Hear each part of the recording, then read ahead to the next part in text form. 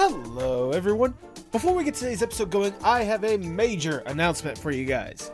I, yours truly, have opened a brand new merch shop! To be honest with you guys, I was personally not happy with spring, the experience, the quality of the clothing and stuff like that. After hearing so many good words from so many other people, I decided to bring everything from the spring shop over to Fourth Wall. Fourth Wall will now be the new home for the Postmodern Art Podcast shop. You can go there today and see a wide range of incredible shirts that we've had up there before, such as the logo, the Pride collection as done by Eldritch Grandpa and My Emerald Tears, the wonderful retro design as done by Roya Shahidi, the incredible tag design done by the incredible Aiden Art. And speaking of Aiden Art, thanks to him, we have two new designs that you can buy right now.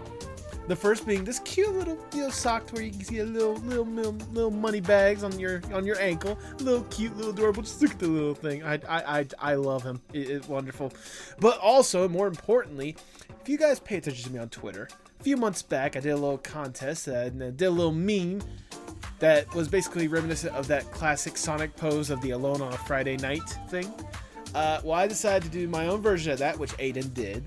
And now with this new shop, I decided, let's slap that on a shirt. It looks absolutely incredible. All the shirts are using Comfort Color shirts, which are absolutely soft and amazing. I can attest to that after buying former guest Farrell Starweaver's shirt. I could not get enough of his shirt. He was telling me so many wonderful things about Fourth Wall. So many other people were talking about Fourth Wall. So I knew I just had to go there in order to sell my merch.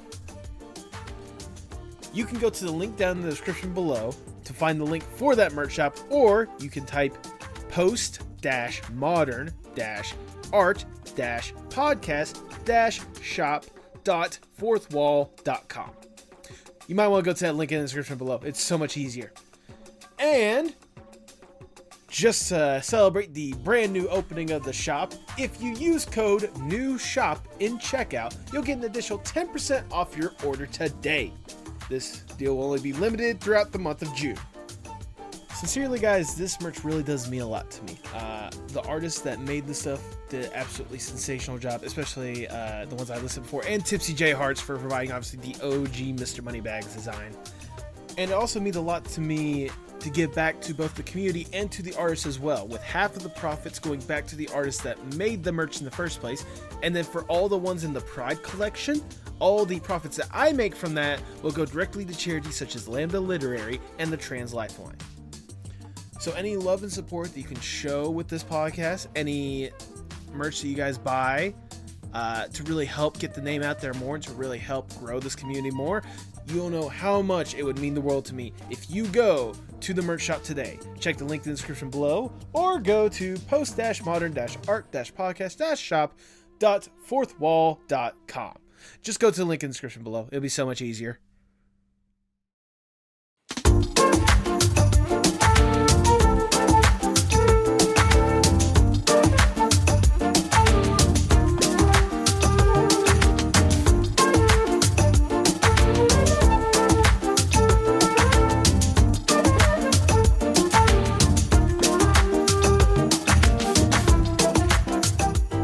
Hello, everyone, and welcome to the Postmodern Art Podcast, the podcast dedicated to giving artists who are wowing the world over the platform they deserve.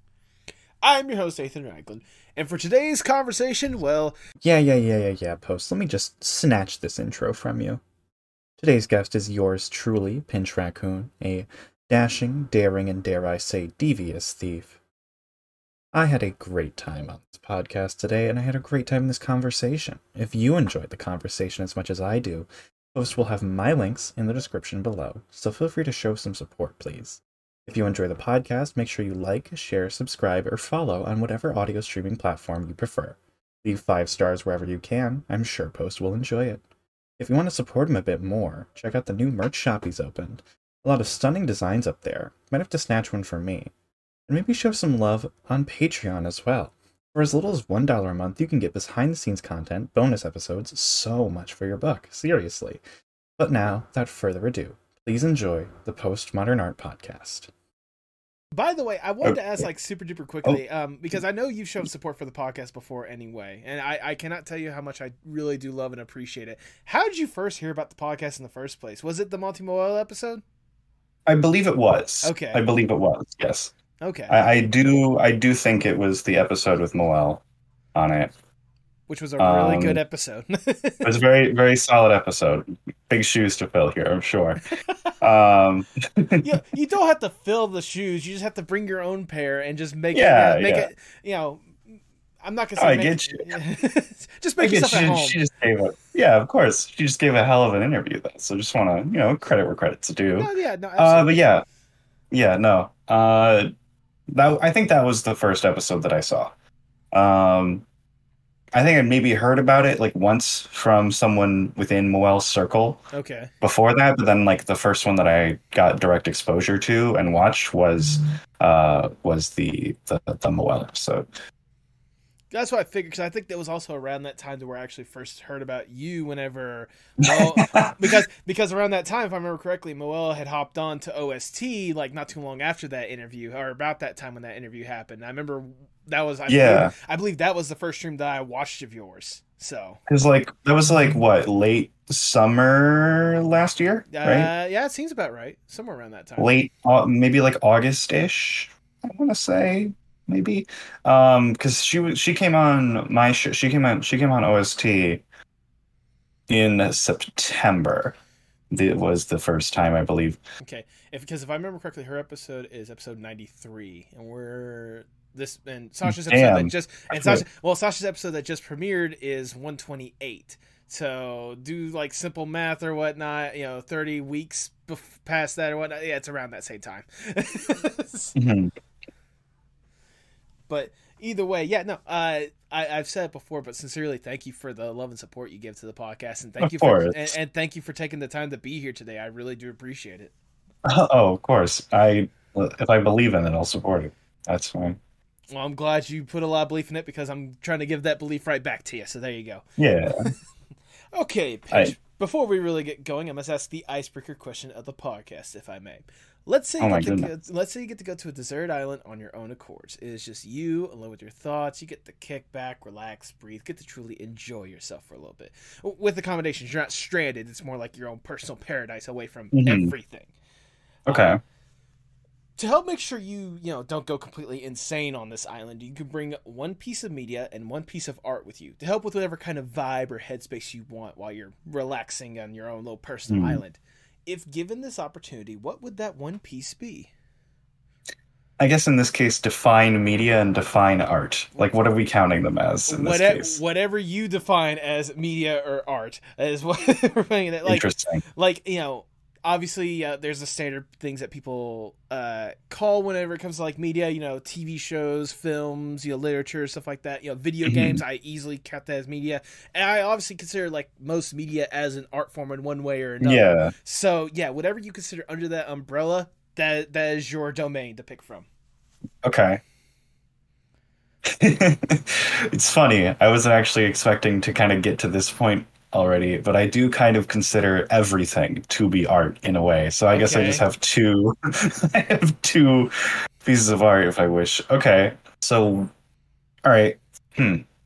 That's that's a now this is assuming, right, whatever the means by which to facilitate using this piece of art, should you have to interact with it, are fulfilled. Yes, Right? like Watching. I said, Yeah. this place has accommodations. It's not like I'm gonna leave you with Yeah. a movie reel but no way to watch it. Like, Yeah, right. Um, what would I end up doing on this island? I'm asking that to myself. This is kind of yeah, a rhetorical. What would I end up doing there? Um, I guess, I'd want something time consuming. hmm Uh, so as much as it's tough to say, I'd probably say, assuming that the accommodations are there, Destiny 2, okay, uh, okay. because that is the game that I have a bazillion hours in. And I mean, if I need to kill time. There's no better time killer to me. That Uh, is fair. That is fair. Like I'm genuinely curious because like I was curious with Destiny back whenever it first dropped or whatnot. So I have to know like mhm. what is it about Destiny, specifically Destiny 2, that like is the immediate like go to for you? Oh, it was actually my first person shooter. It was Okay. the first person shooter I played. It was Destiny 1. I came in around Christmas of 2014. Mm-hmm. I came in with the Dark Below expansion. I was a quote unquote Christmas noob, as it were. And then for the next 9 years, I would take a few different breaks, a few different points in time where I wouldn't play Destiny or would play a lot of Destiny, depending on how I felt about multiplayer games at the time, because that shifted a lot. Mm-hmm. Destiny was the beginning of getting into a multiplayer game phase, which I got out of in like 2017 and started playing games that didn't make me hate playing games. Looking at you, Overwatch and Rainbow Six Siege. Um, no shade to those games. You're allowed to play them. But fuck, don't ask me to do it with you. There you go. Overwatch, maybe I these days maybe I'd be down for a game or two, but I can't stay on for like 10 hours playing Right. nothing but Overwatch. We got to do something else. But so yeah, I came in pretty early to the Destiny thing. Some people will hold it over your head. They're like, I played the beta. I played the Destiny 1 beta. I know more than it's like, dude, it's been 9 fucking years, dog. Did you also witness The Last Supper or something too? Like what's your problem, man? Like we get it. You saw old shit.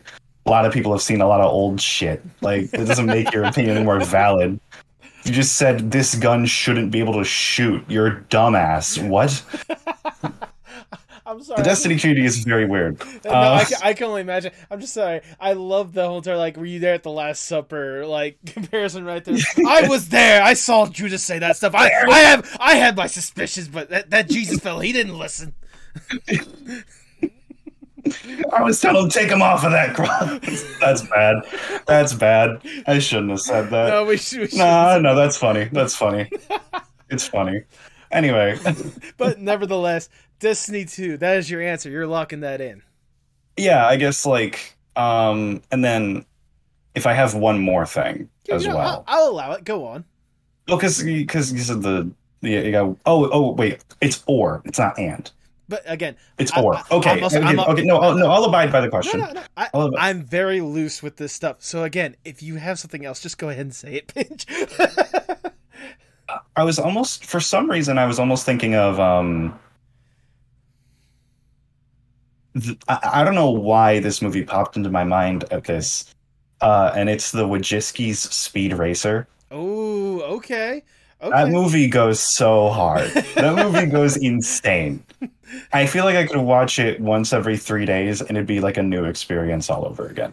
I mean, I guess maybe the only thing is that it might expedite my descent process because of the stupid sections and the way they put in with the kid and the monkey. I fucking hate those parts. I mean, Every other scene, every other frame of that movie though goes fucking crazy, and I adore it.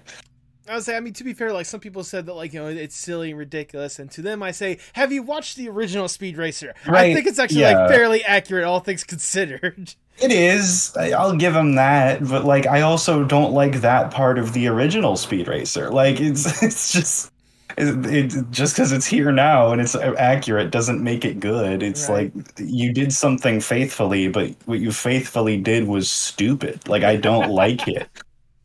It So was not okay. I'm being harsh. It's an artistic choice. It's just not for me. And I don't want to be inflammatory. You can enjoy what you want to enjoy, but to me, I would have taken one more race over all of the scenes with that kid and the monkey. fair enough. So I mean, like obviously that you were saying that's the part that you don't like about. So what do you like about the movie that makes you want to like take it on Oh, an island with you? what do I like about Speed Racer? It's eye candy. Yeah, fair It enough. is eye candy. From a compositional perspective, like in terms of just like film composition, it's really, really impressive what they managed to do, Hmm. because they do kind of break a bit of convention, but also like really, really use it to their advantage. So as to cut things in and out of itself. They're the only the Wojcicki sisters are the only people who I've ever seen with this film do flashbacks in such a cool way where like it feels like a mental process. Like Speed Racer feels like a recollection of a story. It doesn't feel like a story happening. And that's what's really, really sick about it to me is it's mile a minute. It has each of its scenes are electric in multiple different ways. It has saturation that could make your eyes bleed. It does so many things that it shouldn't do, right? It shouldn't do, but it does it anyway, and it pops off because of it. And I fucking love Speed Racer so much. It's a goddamn shame that it got put between Iron Man and The Dark Knight at the box office in 2008, that summer, right? So the summer blockbusters, two of which were like kind of grittier, more realistic versions of different beloved characters. And then there was one version of a beloved, well, American audiences, mostly beloved character, that got marketed to shit. It had like $13 million in marketing budget, if I'm remembering correctly. Everyone saw it everywhere. Everyone was fucking sick of seeing him. And then it was also the movie that it was. Like, it wasn't, like, people weren't ready for Speed Racer. And that's a goddamn shame. Yes. It is a shame. I'm so glad I let you have that second choice because that enthusiasm you have for it, that's the stuff that I crave. That's exactly why. I gotta watch this movie again tonight, I guess. There you go.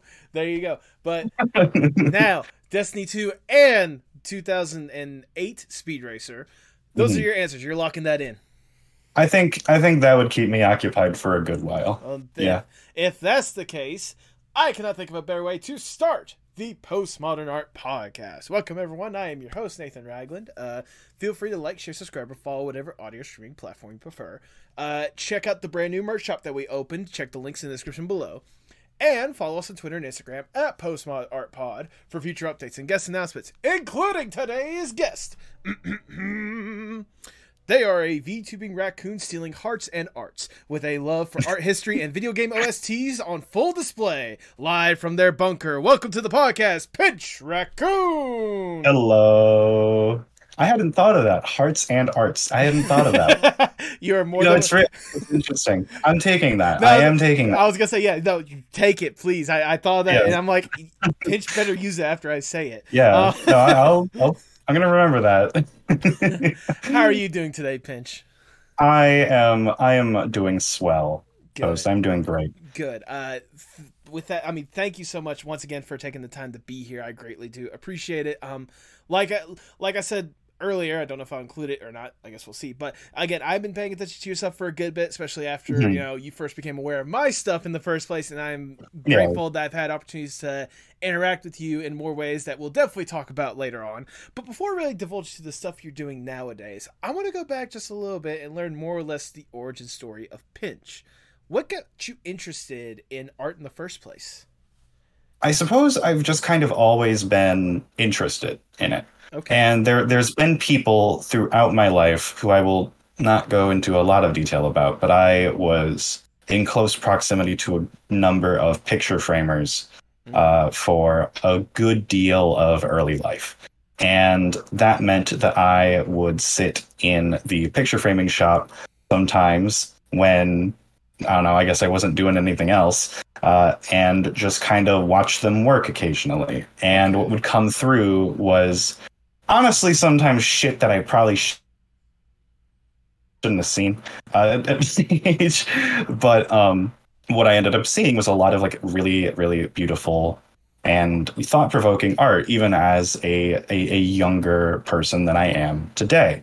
And then also just being allowed to wander through this, because it was connected to this place. It's like a big, almost like a museum, but also like a giant warehouse where a bunch of artists work and store their work. Okay.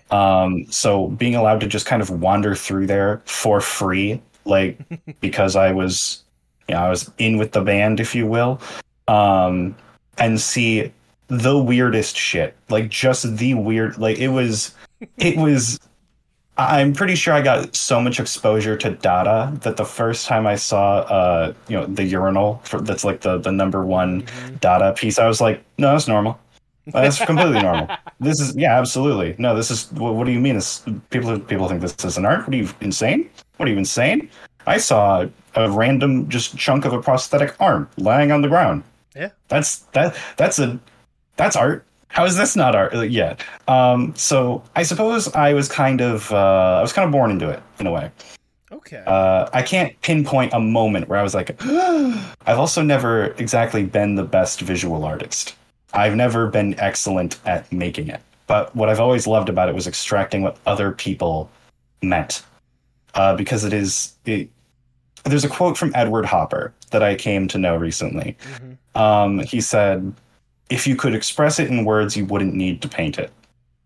And what I take that to mean is that there are certain forms of expression. There are certain ideas that you cannot and will not be able to express with words, Right. which is exactly what he said. But what that means is that there is knowledge to be gained. There is an experience to be understood. There is emotional intimacy to be had in visual medium.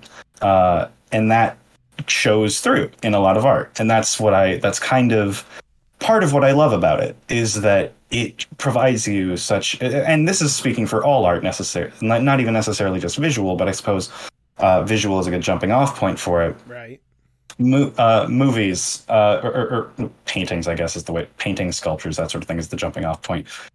Movies, music, video games, all sorts of things have so many interesting ways to make you feel the same thing that the developer felt at a point in time that they're intending to put in. It's like speaking another language. Some people fall in love with math because they find it to be a universal language. I fall in love with the multiple millions of different ways that people subtly try to influence you into feeling what they felt. And of course, that's not always what art intends to do. It intends to do multiple different things, but this is one particularly beautiful instance that I keep coming back to as to why I love art. Absolutely. I mean, I think that's something that you and I can both easily relate to, because in fact that we both love and appreciate art in different ways, different manners. I mean, for you, hearing that you've basically been, like I said, raised and almost indoctrinated in this whole entire like art field in the first place is actually really impressive and like cool to hear. The fact that you kind of grew up around this stuff, like I am nothing short of impressed to know that like that exposure has always kind of been there. And even to the point where it's still like a part of you to this day, learning all this stuff, and like especially hearing the quote that you were talking about with Hopper, like you'll understand how much I relate to that quote just thinking about it. Like, right, like it's something that you wouldn't think about, but like especially with all the forms of art, especially the ones that you considered art, what some people would just consider media or whatnot, that is a perfect illustration of art. Like that is wonderfully worded, if I do say so myself. I mean, if I've said something that you agree with and you think is poignant already, I think I'm winning. Well, I mean, I figured the conversation we were going to have was going to be a interesting and fairly intellectual one when it comes to the art, because I mean, I know like, especially hearing like how you kind of grew up around that art, which I didn't even know beforehand, but like especially how you've been able to express it nowadays with the stuff you're doing nowadays. I knew we were gonna have like a good conversation about that stuff. And I did just want to go back just a little bit talking about like the Dada that you were talking about and such, especially like the Urinal, which is that legendary piece. I am personally a huge fan of Marcel Duchamp's as well, and like especially because in high school I was given an assignment to where like we were going to like a museum later that year, and like for that class we were gonna do research on the artists and like make our own like clay versions of their masterpieces and stuff. So I made like the bicycle seat on the bicycle wheel on top of a stool like as a coaster. I made the classic like just wall with windows that he did. I made that as like it's like a clay tray. Looking back, it doesn't look great, but I was proud of it to the point to and where, as long as you're proud of it in the moment, as long as you think that it's, well, we can loop back to this. I want to let you finish your point. Well, this did give me a thought to jump from. If you, oh yeah, absolutely. I was gonna say like the last little thing is I did want to say is obviously like again later that year we went to the museum, which was like one of the biggest museums around where I lived, where they brought in like some of his work, and like one of his pieces, one of my personal favorite pieces, just because of how simple it is, was the shovel If you remember that piece where he just went to a local hardware store, grabbed a shovel, signed his name on it, put it on a string, hung it from the ceiling, and called it art. I mean, yeah. If that was his intent, some people are more elaborate, some people aren't. Exactly. If a feeling is simple, sometimes it's more elaborate. It's inherently paradoxical. And I think that's what this is getting off of the point that I actually had before. Art is inherently paradoxical. One of the things that I try to push in my content to a certain degree is that there is no correct answer as to what art is. You can be an absolutist, which is more or less what I am, and which is to say everything is art. You can say nothing is art. You can say that art is but I don't think, personally, my personal opinion is that you're not allowed to say that art is, that you have to like gatekeep what specifically is and isn't art, because that kind of gets into a little bit of territory that some specific types of people we don't like tried to do in 1940. We don't like that. Don't do that. No, you should we don't not. like that. I'm just saying. I'm not calling you one of them. But what I'm saying is that if you look at a Rothko and you're like, that's not art, I mean, you're saying the same. You have the same take about it that a certain blonde-haired, blue-eyed fellow from Germany did in 1940. Like, I'm just saying, I'm not calling you one, but it's maybe not someone I'd like to share a take with. I'll say we're not calling you that, but we are saying fuck those guys, and you don't want to be those guys that we say fuck those guys. You don't want to be lumped in, right? Like, that's a topic we could go on about. The Gallery of Degenerate Art in you know where Germany is. Whoops! The YouTube video just got demonetized. I could easily just just literally cut it out, or I could censor it if I really cared enough. And just say like, Germany, like you get like a text to speech. Germany. No, it'll be like in you know where, Germany, like some ridiculous like okay. Okay. But the Gallery of Degenerate Art is something that we could go on about for a very long time, and I've been wanting to make content about it for a while. Okay. Because it aligns very particularly with this kind of point of discussion. That's kind of my. Go on. Yeah, art. There is no right way. There is no right answer. That's how art is. That's how emotions are. And I think to a certain degree, the lack of a bit, like, remember, the fucking thing that people always would say, the curtains were blue. It meant that the curtains were blue. Well, they don't mean anything. It's just that the curtains are blue. That's what that means. I hate you. I fucking hate you. Artists make decisions for a reason. Right. They wouldn't write the curtains were blue if they didn't mean something by that. I think I do legitimately think there is a certain degree of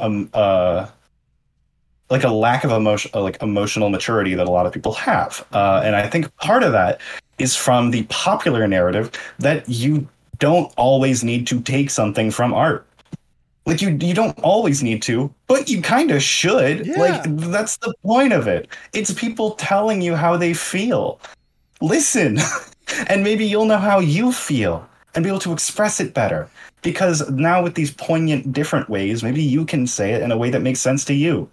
Like, okay, this is going to sound weird. You know the he's just like me for real phenomenon? Yes, like I know exactly the Ryan Gosling phenomenon. Where people, like, dudes will look at the guy from Drive and be like, he's just like me. I actually really appreciate that culture. Okay. Because I think that it's a practice in something that is good for you. Now, do I always agree with the characters who they're doing this with? No. But I think that looking at the vulnerabilities of specific characters, particularly like, the guy from Drive and other Ryan Gosling characters, is a good thing. If you relate to the vulnerabilities of a character that is exhibiting a degree of emotional vulnerability in art, it's practice for being able to talk to people in a way that is earnest and genuine. And that is one of the most beautiful practical instances of art. And I think that, like, oh, you got me talking now. Good. I want you talking now. It's a podcast. I expect talking. Yeah. No, I will get as hoity-toity as you want. But I think that art is so important, not just because it is the cultural record of people, but because it is also legitimately good for you. It is good for you to consume art. It expands your mind. Honestly, arguably, more so than intellectual pursuit, some might say. And that's not to diminish intellectual pursuit. Intellectual pursuit's really helpful. People have, there's doctors and various other, extremely engineers, mechanics, all sorts of very important professions that exist more or less on the basis that people figured out how to build shit and figure out how things work. And that's not necessarily tied to art. And that's fine. I don't want to claim those under this is not the STEM camp. Like STEM is important too. But I find it annoying that people will focus so hard on what is deemed profitable or deemed immediately understandable as valuable, because it will immediately be like, oh, well, you can like save a life with this in a way. But it's like yes, that's very, very important. That's very important. I would never diminish that. But it's not a zero-sum game. Art is also important. Mm-hmm. And it annoys me that there seems to be such a disconnect there. And that's not necessarily to say, I think that I believe that I will be met with a lot of people who agree with me in this case. I don't think that there are many people on the staunch other side as I am maybe portraying my belief to be. Right. And I hope that I'm right in this case, in this specific part, that I'm wrong. I hope that I'm right. I hope I'm right that I'm overblowing the issue. But I think it's nice sometimes. I think it's a good idea sometimes to remind oneself about what is important about what you do in the day-to-day. Right. Like at the very least, like, like you were saying, you're not diminishing obviously like the stems. You're not like downgrading like how important the stems are. But in the reverse, those same people shouldn't be downgrading the importance of art in the first place. Like, yeah, which they fucking do. Defunding art programs. How about I kill you? There you go. In Minecraft. Hold on. In Minecraft. In Minecraft. In Roblox. In Fortnite.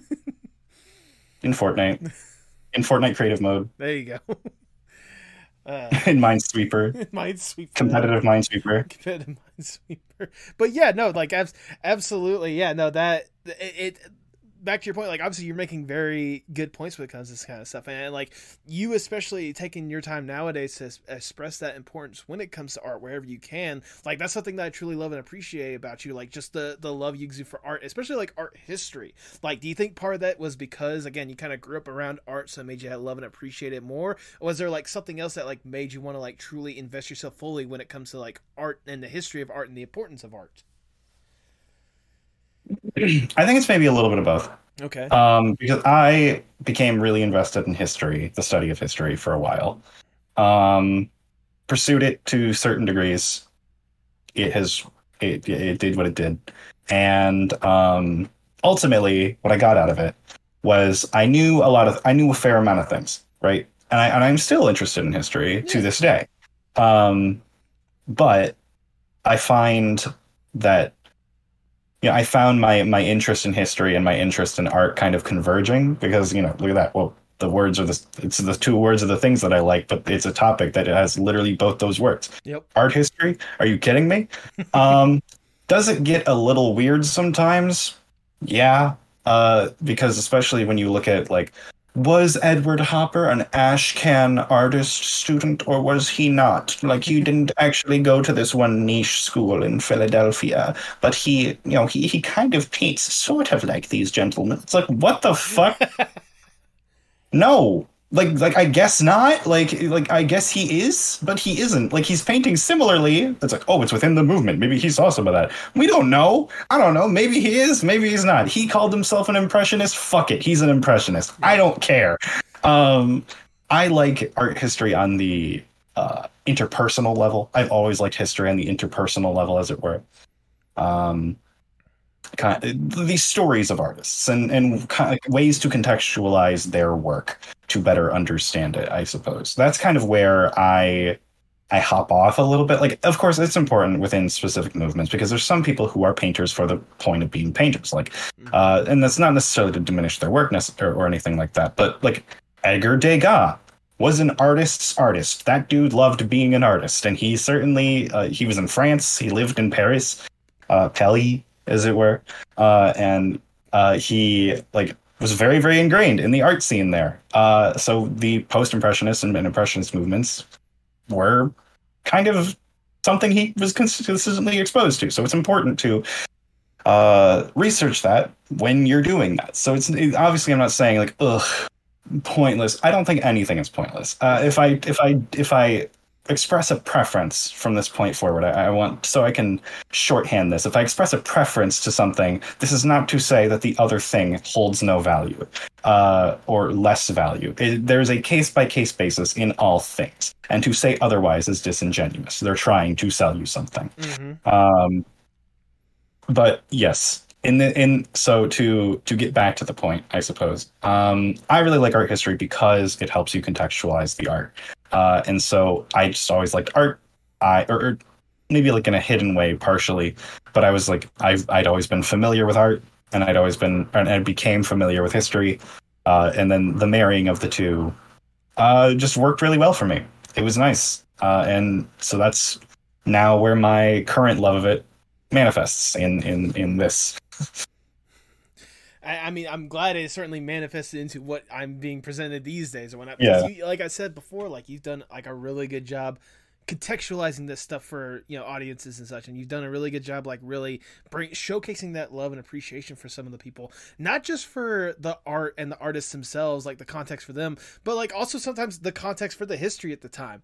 Like a good example for me that I can think of off the top of my head is the recent art stream that you did, which was with Edward Hopper, talking about like some of the certain ways that he painted some of the certain subject matters, like really illustrating like what the time and the vibe was at for the subject matter that he was painting and such. Like you do really, I think you could easily agree to this, but like art does a great job not just providing context for the artist, but providing a context for the setting and the situation for whatever that artist is dealing with, both personally and externally. Absolutely. To discuss Edward Hopper further, and at this point I think you might just want to put Nighthawks on the screen at this point. But so to discuss the man further, the piece Nighthawks by Edward Hopper perfectly encapsulates the feeling of urban loneliness. The idea that you can still be, and of course loneliness is a kind of diminishing way to refer to his work, because it's not entirely lonely. Some people see it as very freeing. Some people see it as jovial. Some people see it as extremely cozy. A lot of people see it a lot of different ways, and that's fine, right? That's great.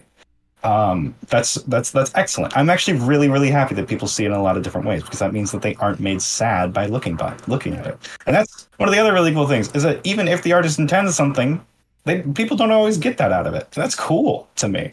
That mistranslation, it's neat. But anyway, Nighthawks, to many, describes urban loneliness. The idea that you can be in a room with other people. You could be in the busiest place on earth, and you can still be completely alone somehow. And whether and it perfectly encapsulates. I'm saying that a lot. It works to demonstrate the feeling of New York City at the time. Of course, Hopper didn't give a shit. He didn't even listen to the drills or whatever, being like, "Uh-oh, what if people bomb New York?" He's just like, "I don't fucking care. I'll keep my light on and I'll keep doing my thing." When everyone else had their lights off and were like hunkering down and panicking, because it was like a mere few weeks after the bombing of Pearl Harbor that piece was published. So it's funny that he didn't give a shit, but then the way that it is interpreted can be emblematic in some way of how everyone else in New York City felt at the time, that they were to be afraid, they were to hunker down and be afraid, and be alone and fearful. And that's one of the neat things about his work in this case. So this is to get back to the point of art providing context for history, not just history providing context for art. That's something to look at there. You can also look at propaganda. That's that's art. Is it pretty on the nose about what it wants you to do? Yeah, but it's still art. It's a good warm up if you need to get looking into some other more esoteric stuff, and you're like, okay, let's just run through World War II real quick. What's America want me to do? All right, enlist in the army. All right, what's Germany want me to do? All right, enlist in the army. Okay, cool. And then go do whatever else you got to do. Like, it's still art, and it still has a very, very significant historical footprint. But yes, yeah, that's the.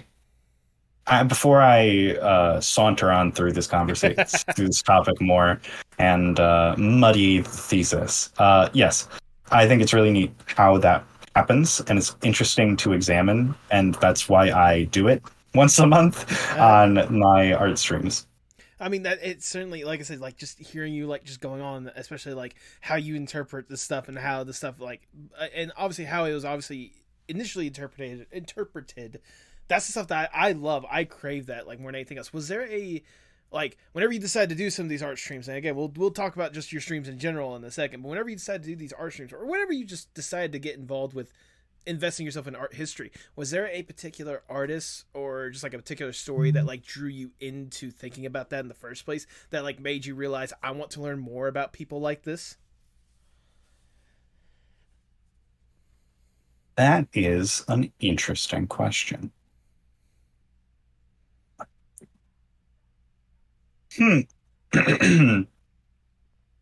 Um, in some ways, there is an answer, but there also isn't. Okay. There's a few answers that I could feasibly give you, but I can't in 100% certainty say yes. This is the truth of the matter. There's Van Gogh. His tortured story is always compelling and always heartbreaking every time. Yep. There's Georgia O'Keeffe, who I find to be a really interesting American artist, who paints a lot of really cool shit. So much so that I incorporated it into the character in a certain way. Ooh. You'll see it's right up. Can I point to it? It's up in the corner right now. Yeah, I think Music Pink and Blue #2. Yep. It's next to Ophelia, if you're familiar. The one that doesn't look like a person. Anyway, like those two are both answers I could totally give you on this, because I love both of those artists, and I think that they're both extremely compelling in their own ways and in their own stories. There's also like, and even looking at any other art, Da Vinci, Hokusai, looking at the suprematist artists. That's not like that's the Russian art movement from the early 20th century. I want to point out, whenever I say suprematist, people get like, what do you say? What are you praising? I promise it's not anything bad. It just sounds bad. The word supremacy has a negative context these days. Oh, yeah. So I wish to I wish to clarify quickly. Right. Anyway, Picasso is an interesting story. Mm-hmm. And then also there's a million like smaller artists as well who are really, really neat. But I guess part of it, knowing a lot of artists when I was, in my younger years, means that I kind of always saw artists as just kind of people who were weird, and delving into the weirdness of people was neat to me. So there's a familiarity to it, in that like I always sort of knew that like a specific amount of information. And I guess because I had the interpersonal connection to begin with, I sought that kind of same interpersonal connection in looking into art history, because I find that to be compelling towards seeing what the work means. Okay. To them, at least. Right. Because I'll still make my own take on it to begin with, but if I'm way off mark, then oh well. I'll keep that in my back pocket, that they can tell me what they think about it. I mean, to be fair, I imagine you're probably, in a way like those artists that you have say before. It's one of those like your interpretation of this stuff is also based on your own personal experience around art in the first place. Mm-hmm. So I can understand like not only like growing up and seeing like these artists express themselves, but just seeing like understanding, like looking through like the history of all these other artists, like all the different struggles that they personally gone through. I can understand how it is kind of like the collective, like learning about everyone in general. Like it's hard to really pinpoint a single one to think, wow, their life is interesting, because to be fair, all their lives are interesting. Yeah, that's why they're famous artists. Yeah, people thought that their emotional expression was cool enough and thought-provoking enough to be like, I will pay a fuck ton of money for this, and I will put it in the museum. There you go. Forever. So yeah, they got to be all a little weird. No, absolutely. But like, it also leads me to another question. Like, obviously, like you've immersed yourself when it comes to this kind of stuff, and like learning about all these different artists. Is there a particular artist that, whenever you were learning about them, was like the most interesting for you, or the one that you didn't expect to like really intrigue you the way that they did with how they developed their art and such? Let me find his name. 1 second. Okay. I recently went through and categorized my folders of art and whatnot. He's European. Okay. Yeah, okay, so he's not Russian, he's Ukrainian. But he lived in what is now Ukraine at a point, at least partially. So Anatoly Fomenko is a very peculiar man, because he has some pretty cool looking art, I'll admit, that's very influenced. He's a mathematician, and he is very influenced by that, and he's attempting to in some ways express or put to use the mathematics that he uses, right? So like, that's neat. Oh wow, that's some cool art, guy. That's neat. You got a lot of cool perspective. You got some weird color. You got some dark color palettes, some interesting brushwork. That's neat. Wow, so cool. Let me look this guy up on Wikipedia. Okay. Fomenko is responsible for a alternate history account that claims that like next to nothing happened in it, and everything was smashed together the last like 2,000 years, and that nothing happened before that, really. That's not necessarily a perfect demonstration of how his theory of alternate history works, but he's got a fucking whack job theory of alternate history. Let me pull it up. Hold on. Because now I'm... It's like you had me curious. Like, oh, he's like a normal artist and stuff. You had me in the first half. Like, it's... Anatoly Fomenko. Here we go. So on his Wikipedia, I have his Wikipedia up right now just for quick reference, right? So his the way it works, there's top biography, mathematical work, historical revisionism, and then artwork. Fomenko is one of the authors of a concept that manipulates historical chronology. It is known as new chronology. Fomenko claims that he has discovered that many historical events do not correspond mathematically with the dates on which they are supposed to have occurred. He asserts from this that all of ancient history, including the history of Greece, Rome, and Egypt, is just a reflection of events that occurred in the Middle Ages, and that all of Chinese and Arab history are fabrications of 17th and 18th century Jesuits. He also claims that Jesus lived in the 12th century AD, was crucified on Joshua's Hill, that the Trojan War and the Crusades were the same historical event, that Genghis Khan and the Mongols were actually Russians, and that the lands west of the 13 colonies that now constitute the American West and Middle West were part of a far eastern part of Siberian American Empire prior to its disintegration in 1775, and many other theories that contradict the many other theories that contradict the conventional historiography. As well as disputing written chronologies, Fomenko also disputes scientific dating techniques, such as dendrochronology and radiocarbon dating. So it's just wild sometimes that you can look into a guy and then learn that he thought that the Mongols controlled what wasn't part of the 13 colonies up until 1775. Like, how the fuck... Like, the rabbit hole you go down sometimes is so funny to me. And I had to read that section of his Wikipedia out so I could properly demonstrate to you the degree of whack job shit that this guy is on. He's alive too. That's he's alive, him, I guess. He's a man who's living. I'm pretty sure. Look, I'm not gonna lie. When I asked that question, that's not to say he should die. Obviously not. Obviously not.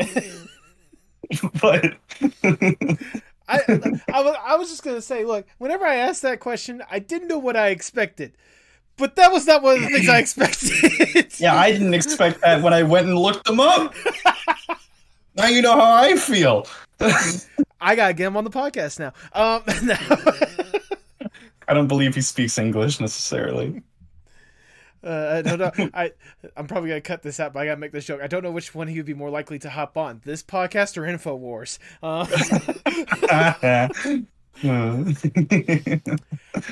Anyways, I I am so intrigued with the history you and the knowledge you have of art history. It reminds me of another podcast or another guest that I previously had on the podcast, and a guest that I sincerely want you to touch base with at sometimes. The guy's name is Kyle Wood. He hosts a podcast called Who Arted. It's like Who Farted, but without the F. Oh, but it is a art history podcast that he mainly has set up. Like initially, he had set up to like be a lesson for like, because he was a teacher, so like teaching his kids like all this like art history stuff, but like has since kind of like evolved and grown it to where like it's still like art history, but it's just like exploring all these different artists and such. I sincerely want you to reach out to him at some point, and I want you to have like a podcast talk about whatever artists you can bring on and like just talk about the cool history, because I know you can bring some like interesting topics and such. I've been on the podcast twice talking about like the regular, like the first time I was on there I was talking about an artist named Ai Weiwei, which I don't know if you have ever heard of him before. I don't believe I have. He is a Chinese artist that I believe is also still living today, that really like likes to talk about like obviously the communism and the government thing that goes on with China and stuff, to where like it has gotten to a point where I'm pretty sure he like was either arrested in China for that kind of stuff, or like or cannot go to China because of the stuff he has said about it. The piece that we talked about is this interesting piece called Sunflowers, to where he had a bunch of other people create these ceramic sunflower seeds, and it's like thousands of them that he would like bring to like warehouses and such, and have them just spread across like the floor, just like like showing just kind of like like the unit, like how everything's like all the like the uniformity and like the similarities and stuff like that. Like it's a really unique piece. And then the second time I went on, we talked about the guy who won Is It Cake on Netflix. Like it like seriously, if you haven't had a chance to listen to the podcast Who Arted, I sincerely think you would actually appreciate it with just how much art history he does bring on there. And I think you would be a wonderful guest with some of the knowledge you could bring, as well as what Kyle already knows. Yeah, I just I just went and pulled it up. Neat, very neat. Yes, very neat. I will be looking into listening to this at some point soon. Oh, please very do. Cool. It's a really good podcast, and like I said, Kyle does a really good job with it. But yeah, we've been talking about like the art history kind of stuff, and while you have been obviously seriously invested with that, somehow you're able to find time to kick back, relax, and enjoy some stuff like video games and such. I have to know, when did video games become an integral part of your life? It's real early. Out of character. Real early. One of my earliest memories. Out of character again. Don't look at me. Don't look at me. Out of character. My earliest memories is playing Pokemon Leaf Green on the Game Boy Advance. Legitimately, it is one of the single most consistent parts of my life. To say that it has been anything less than influential, at the bare minimum, is a disservice to a lie. Let's just call it what it is. A fucking lie. No, I am made the way I am because of the amount of video games that I played, I think. I imagine part of that is obviously, you know, some of the most integral and some of the most amazing franchises that are out there. You talked about Pokemon, but let's talk about the big one for you. I know you're a big Sonic the Hedgehog fan. I am a big Sonic fan. See, what's interesting is that I think I get pegged a lot as a bigger Sonic fan than I am a Pokemon fan. That's not necessarily true. That's fair. That's fair. But I am very vocal about Sonic. I think that's why people institute that more than the Pokemon thing, more than anything else. But I have to know, like, especially when it comes to like some of the early franchises, but like Sonic in particular, like what was it about series like that like really like grabbed you in and like made you want to be a part of it? That is very interesting. Or that's a tough question to answer. Sonic, huh? What does make me love Sonic? Okay. I can give you an answer that I kind of thought of more recently. Okay. And it's actually a lot of the reason that why I like a lot of specific characters. Mm-hmm. Um, Sonic is someone who does exactly what he wishes to do, and it just so happens that what he wishes to do is to be a kind, nice person who helps people. That's really nice. I think that there's a certain degree of optimistic altruism that Sonic represents that just feels good to interact with. It feels good to be hyped about Sonic. You know what I mean? And that's why I think I let myself get my guard down about Sonic so frequently. Is because man, you can't help but love the guy a little bit. Yeah. He as a character is doing his best because he wants to do his best, and that's sweet, and that's something that I think everyone can kind of look up toward a little bit. And I'm not saying I look at Sonic as a role model necessarily, but I think it's just like it's something nice to look at in this troubled day and age. Like Sonic is escapism to a certain degree for me. I have a hard time actually making coherent critical opinions on Sonic games. I remember a lot of people were really not into Sonic Frontiers for one reason or another. I fucking loved it because they talked about the other Sonic games, and I was like, yeah, what? They canonized that? I felt like a fucking kid in a candy store the whole time. I have a VOD up of the first, when I got to the first boss, I like had tears in my eyes. It was fucking crazy. Like, I don't know. I just have a really hard time critiquing Sonic, actually. Like, I can say I'm capable of it, but it is harder for me because I hold a degree of love for it. That to where I'm just like, dude, this just feels good. It just feels good to do. Like, I even didn't hate my time with Shadow the Hedgehog, despite having to be coerced with money to play it. I mean, I feel like that's how most people would get invested in some of the Sonic franchises, some of the games in there. Yeah, I mean, right. Because, look, I think you can easily agree with me. As much as there are incredible Sonic games, there's no denying there's a lot of dog shit. There's a lot of dog shit Sonic games. Dude, if you put me in a room and you say the only way to get out is Sonic and the Secret Rings, I'm getting out one way that isn't playing Sonic and the Secret Rings. I'll tell you that much.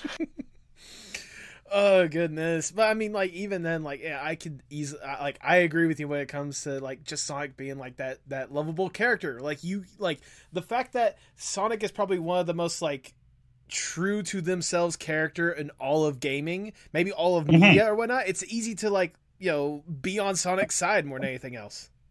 Yeah, absolutely.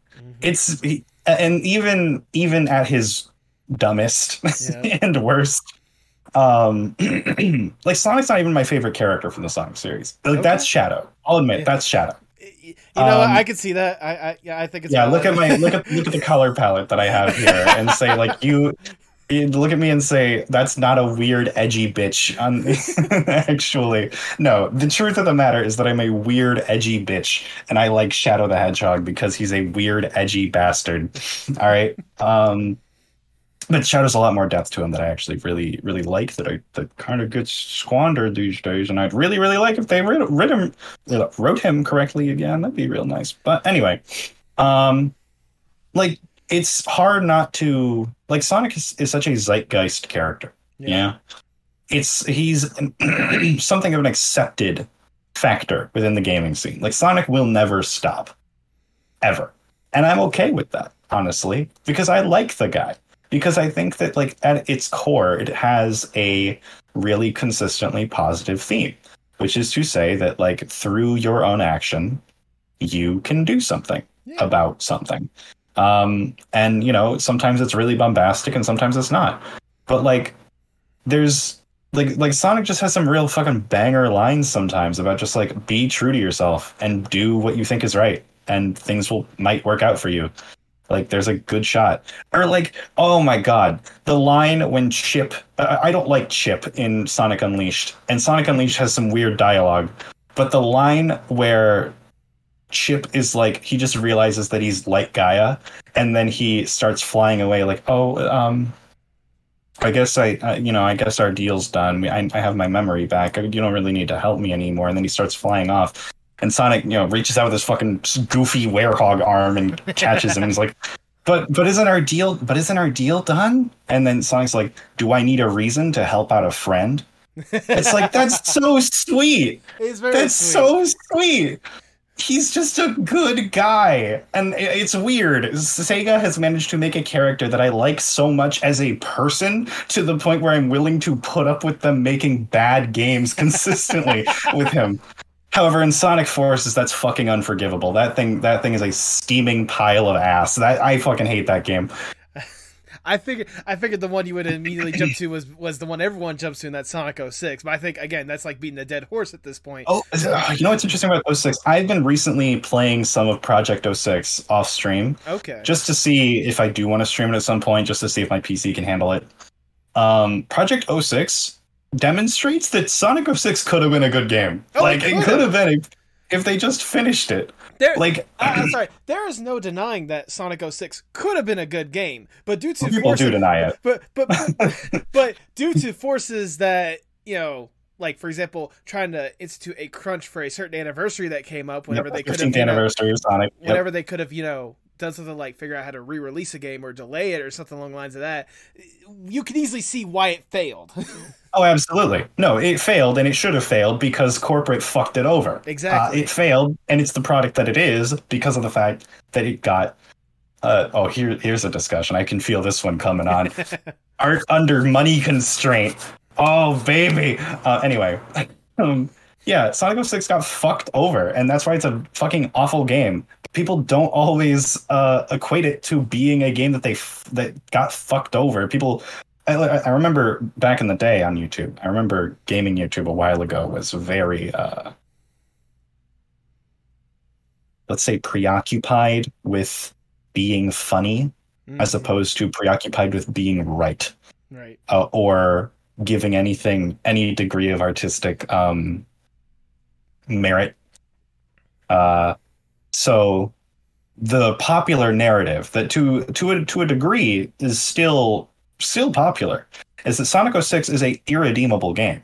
It is absolutely not an irredeemable game. It got redeemed. They just put out all the levels, or not they, but someone, the developer of Project 06, just put out all the levels, but they're to the normal Sonic standard. And I'll tell you what, it feels good. It feels solid. There's some things that are wrong with it because it's a Sonic game. Right. Like, I'll level with you. None of them are perfect under any means. They figured out a formula and they've not been able to do it right for forever.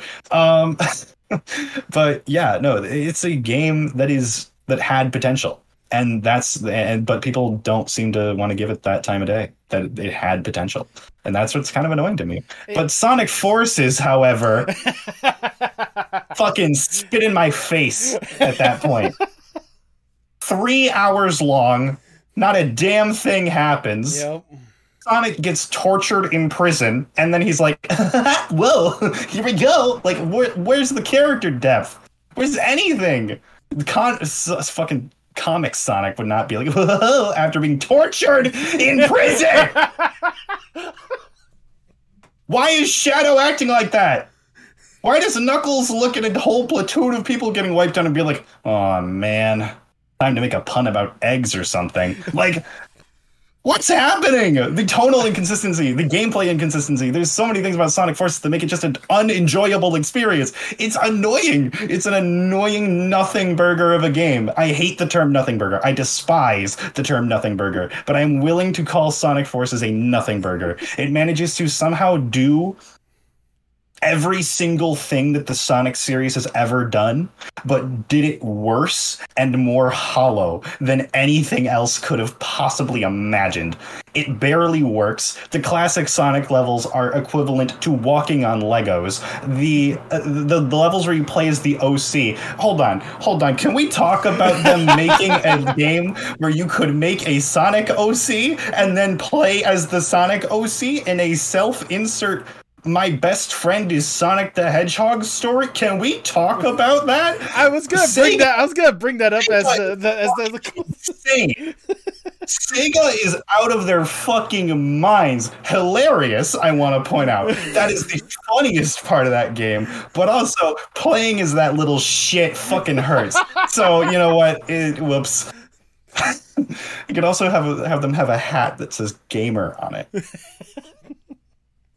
That's something else about Sonic Forces. Yep.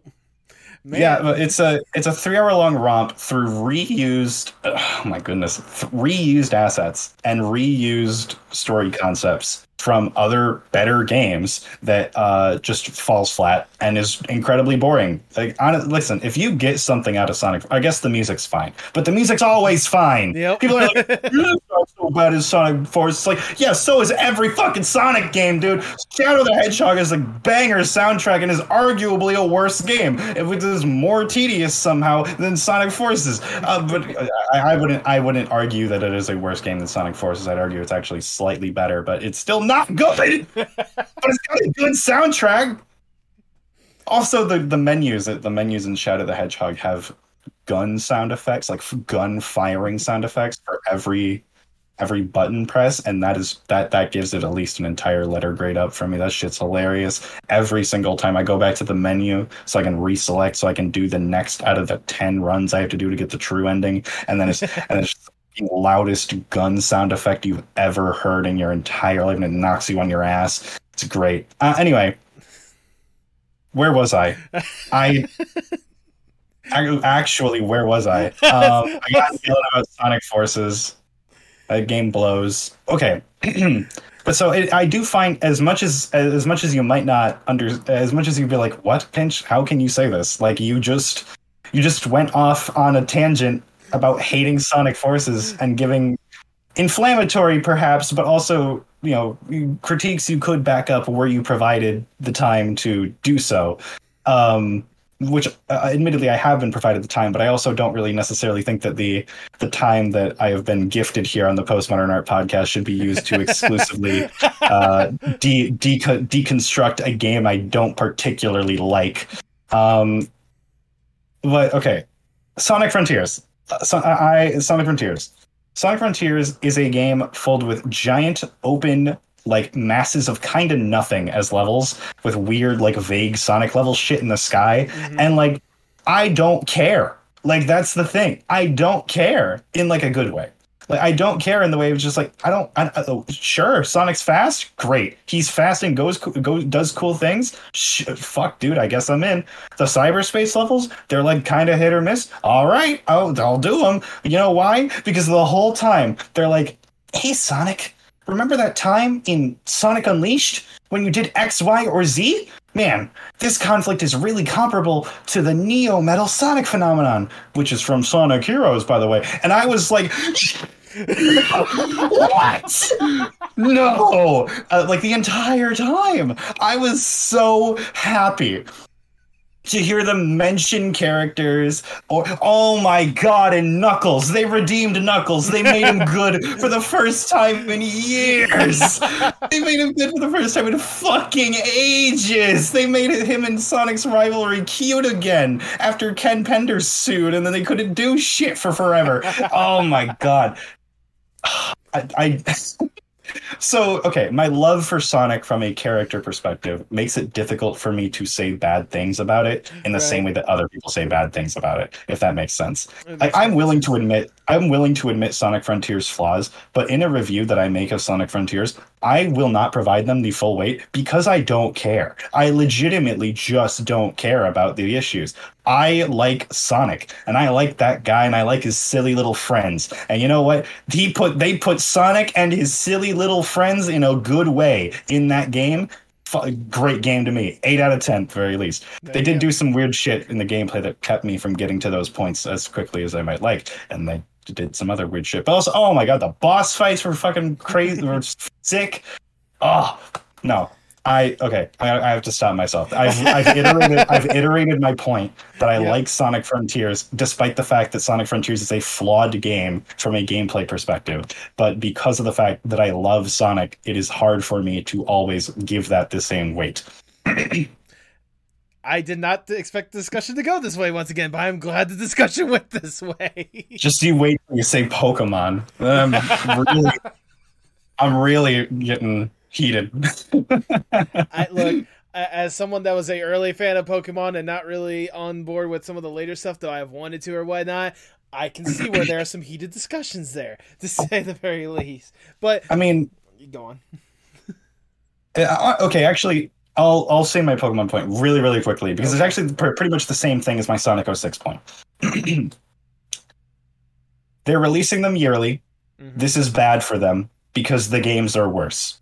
Scarlet and Violet barely runs because it is an unfinished game. It is really fun to play, though, somehow. Cool for it, but the performance is legitimately abysmal, genuinely unforgivable. And because they keep on putting them out yearly without any room in between, they have become worse games. Also, the Gen 4 remakes. Look what they did to my boy. They massacred him.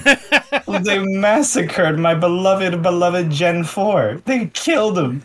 They took his guts out on the table, and then they did nothing with them. They just left it out. They handed it over to Ilkasoft because they couldn't make another game because they were already making Legends Arceus, but they were like, we still need another game this year. Like, no, just don't do that. Stop. Like the worst part too, if they just didn't release Brilliant Diamond Shining Pearl that year, they could have then, they could have had Legends Arceus. Okay, hold on. So, never mind. This is talking about I'm getting the timeline, the ideal timeline of Pokemon recently kind of mixed up here. What a lot of people have said, what I've seconded as well, is that if they just pushed Legends Arceus to the end of 2022, and then so that game could be as good as possible, and then Scarlet and Violet to the end of this year, if it has to be, if it must be yearly, we still would have had a Pokemon every year. Yeah. We had 2 Pokemon games last year. One was really pretty solid. The other was, and they could have both been better, provided they had the time.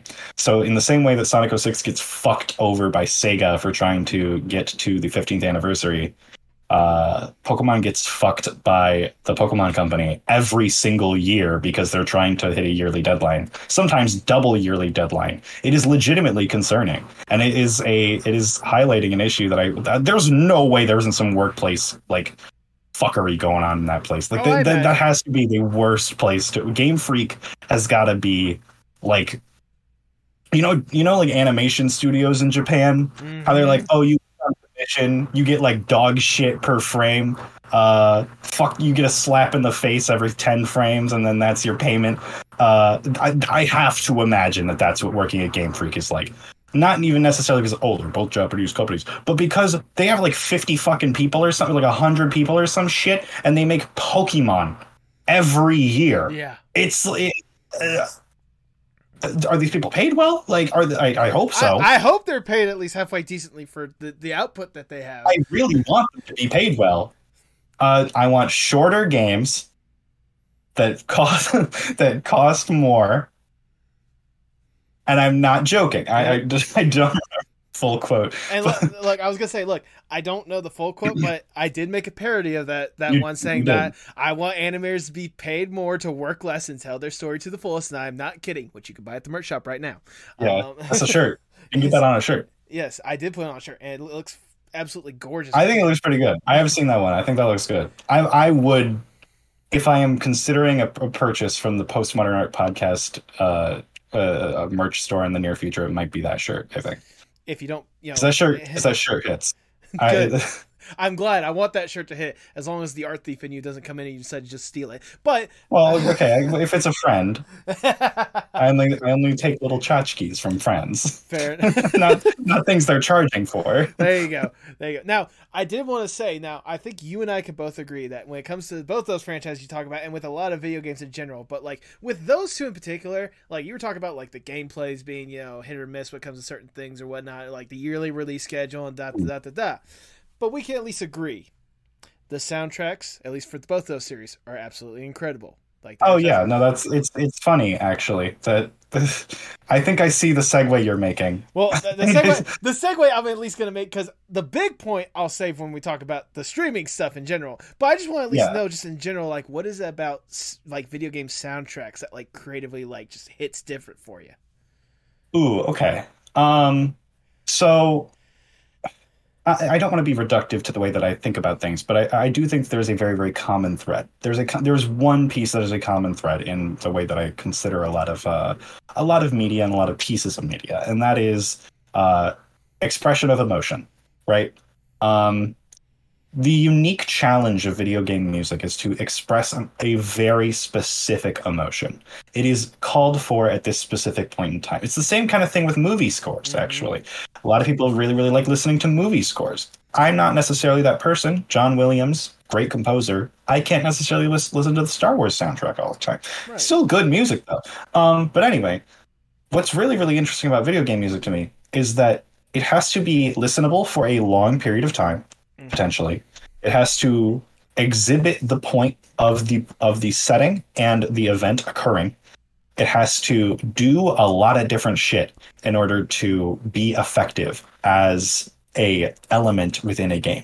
Because games, it is a miracle we have games to begin with. Yeah. The number of things that have to go right between art teams, sound teams, design teams, programming teams. Like, these are all people who do completely different mediums. And there are some people who are rock stars who can manage to do all of these things. Yes. Right?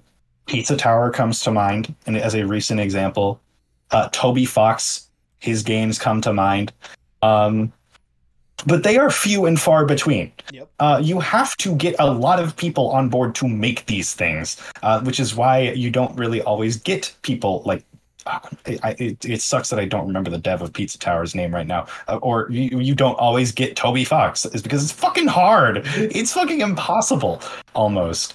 But right, that's one of the lovely things about video games to me, is that it is the most obviously, immediately, consistently enjoyable part of a game outside of actually playing it. Like, you can take the music out of it and listen to it and still enjoy it out of the game, out of the context of it. But what I think is really, really important about it and cool about it is that no matter what, it will always have been tailor-made, is bespoke to the game that it is in. Unless it was like taken just from some royalty-free thing and then put in and then popularized because of it. At which point,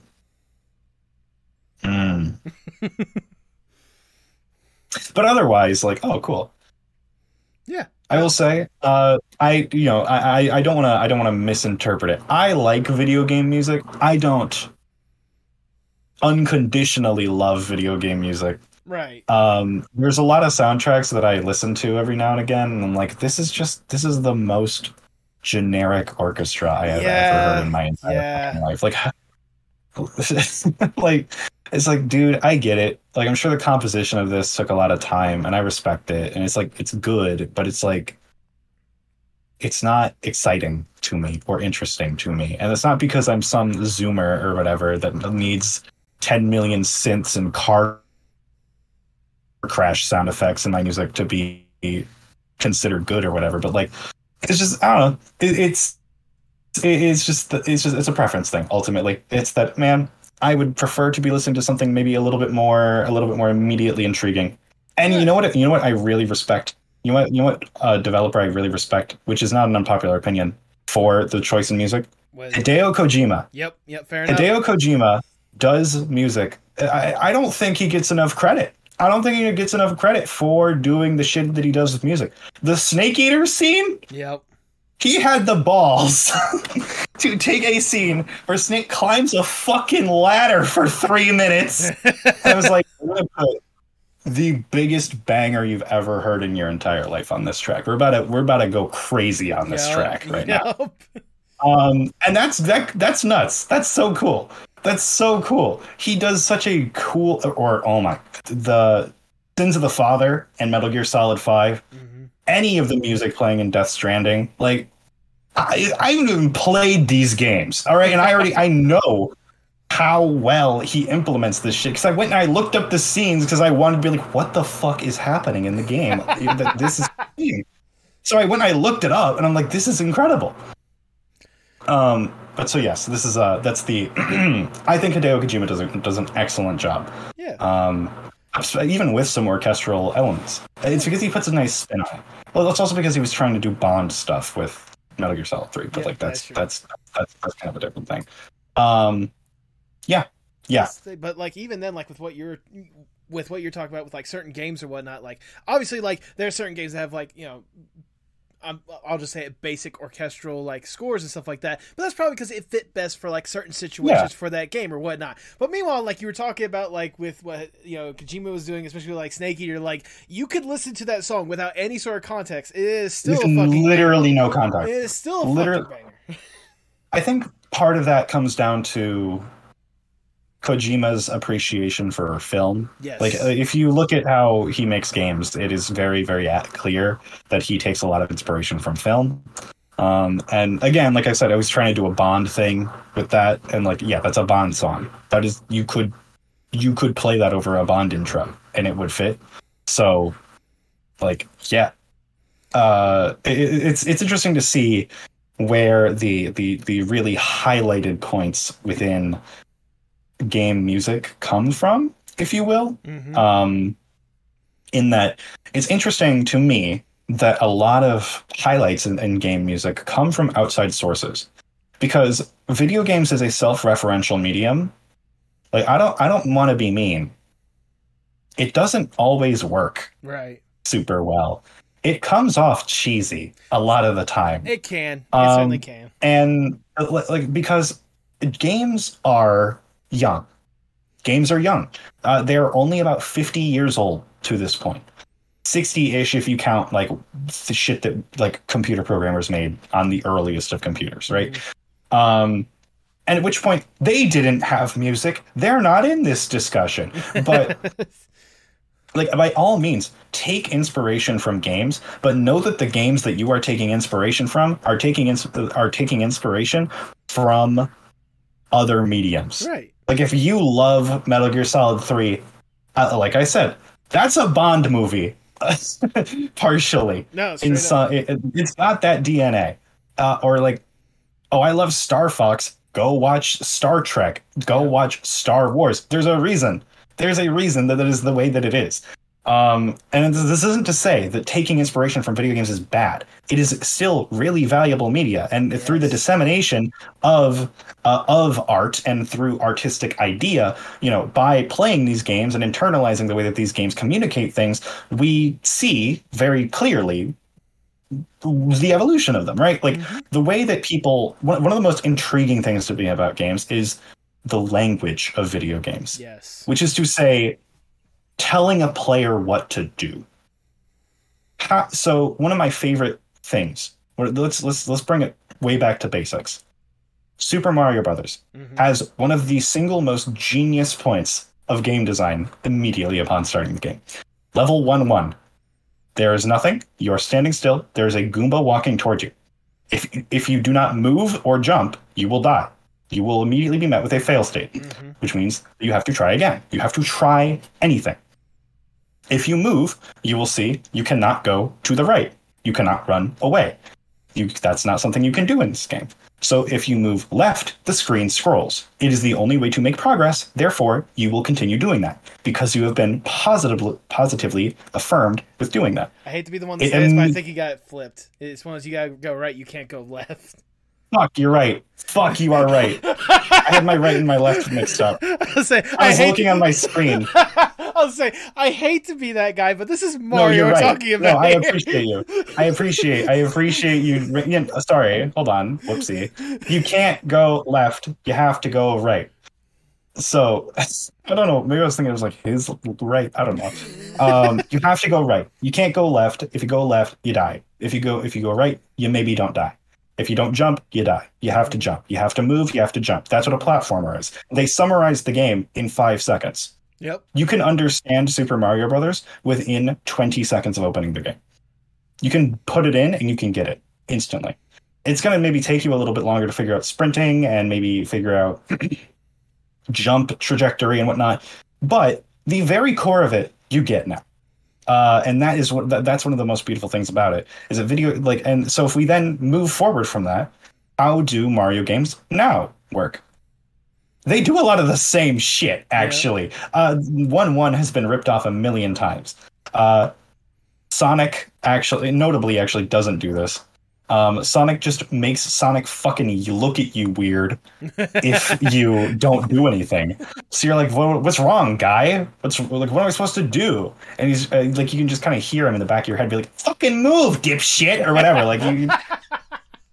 Like it's interesting to me the way that that the language of games has changed. Mm-hmm. Or another game, Breath of the Wild, is one of the most ambitious, incredible open world titles of all time. And I think that it is probably the best open world game of all time. And part of that is enticing the player with multiple different things to tell them what to do. There is so much to do in Breath of the Wild. But one particular example, the Koroks, right?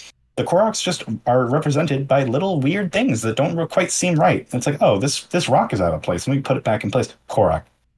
You are rewarded for exploring, and that is what Breath of the Wild is inherently based on. I hate to bring up nothing but like Nintendo stuff about this because other developers do good shit too, and I don't want to be some like Nintendo diehard because believe me, those guys fucking suck sometimes. But Nintendo is the easiest. Nintendo's the easiest one. They are legitimately. Like, it is so easy because so many people take influence from Nintendo. Yep. Like, what are other really excellent examples of games teaching you to do stuff? Outer Wilds. The planet's closer to you in that game. If you're familiar with the game Outer Wilds, So it's an interplanetary space travel game where basically you have 21 minutes, I think it is, to figure out how to save the universe before the sun explodes. And you're in a time loop of this one, 21 minutes, right? So you get in your ship, you go off and you do some shit. And you're most likely to, upon going in, be like, oh, I'm gonna go to the planet closest to me, probably. The planet closest to you teaches you how to do shit. It like lets you figure out like the looking mechanics and whatnot. Or there's people who you can talk to on there. Or one really bad example of what not to do. Final Fantasy VIII's junction system is perhaps the worst explained system known to man. I think you could more aptly explain nuclear fission than you could the junction system, especially for the way that they try to do it. They're like, Cloud. Cloud is not the playable. Squall. There you go. Squall. What if you you're gonna take the guy, you're gonna put it in the slot, and that's gonna let you use magic and shit. And then okay, so are you with me? Yeah, okay. So I have the guy equipped, right? It's like all the other. No, it's not like the other ones. It's not. What? Your stats are now different. Why? I don't know. Because we can. You're using spells as a consumable. What? and Quistis, she tells you this all. She gives you like 50 dialogue boxes telling you how the fuck to do anything. It is insane. But anyway, the way that games tell the player how to do things has always really, really intrigued me and been one of my favorite parts about games. Because I don't like to be the person who there's an importance to story in games. I really like stories in games. What Remains of Edith Finch, fucking incredible game. Absolutely, there's nothing but story pretty much in that game. I love that game. It is great. I love stories in games, but before there can be a story, there does kind of have to be a little bit of gameplay. Yeah. Walking simulators are not movies because you have to walk. That is it.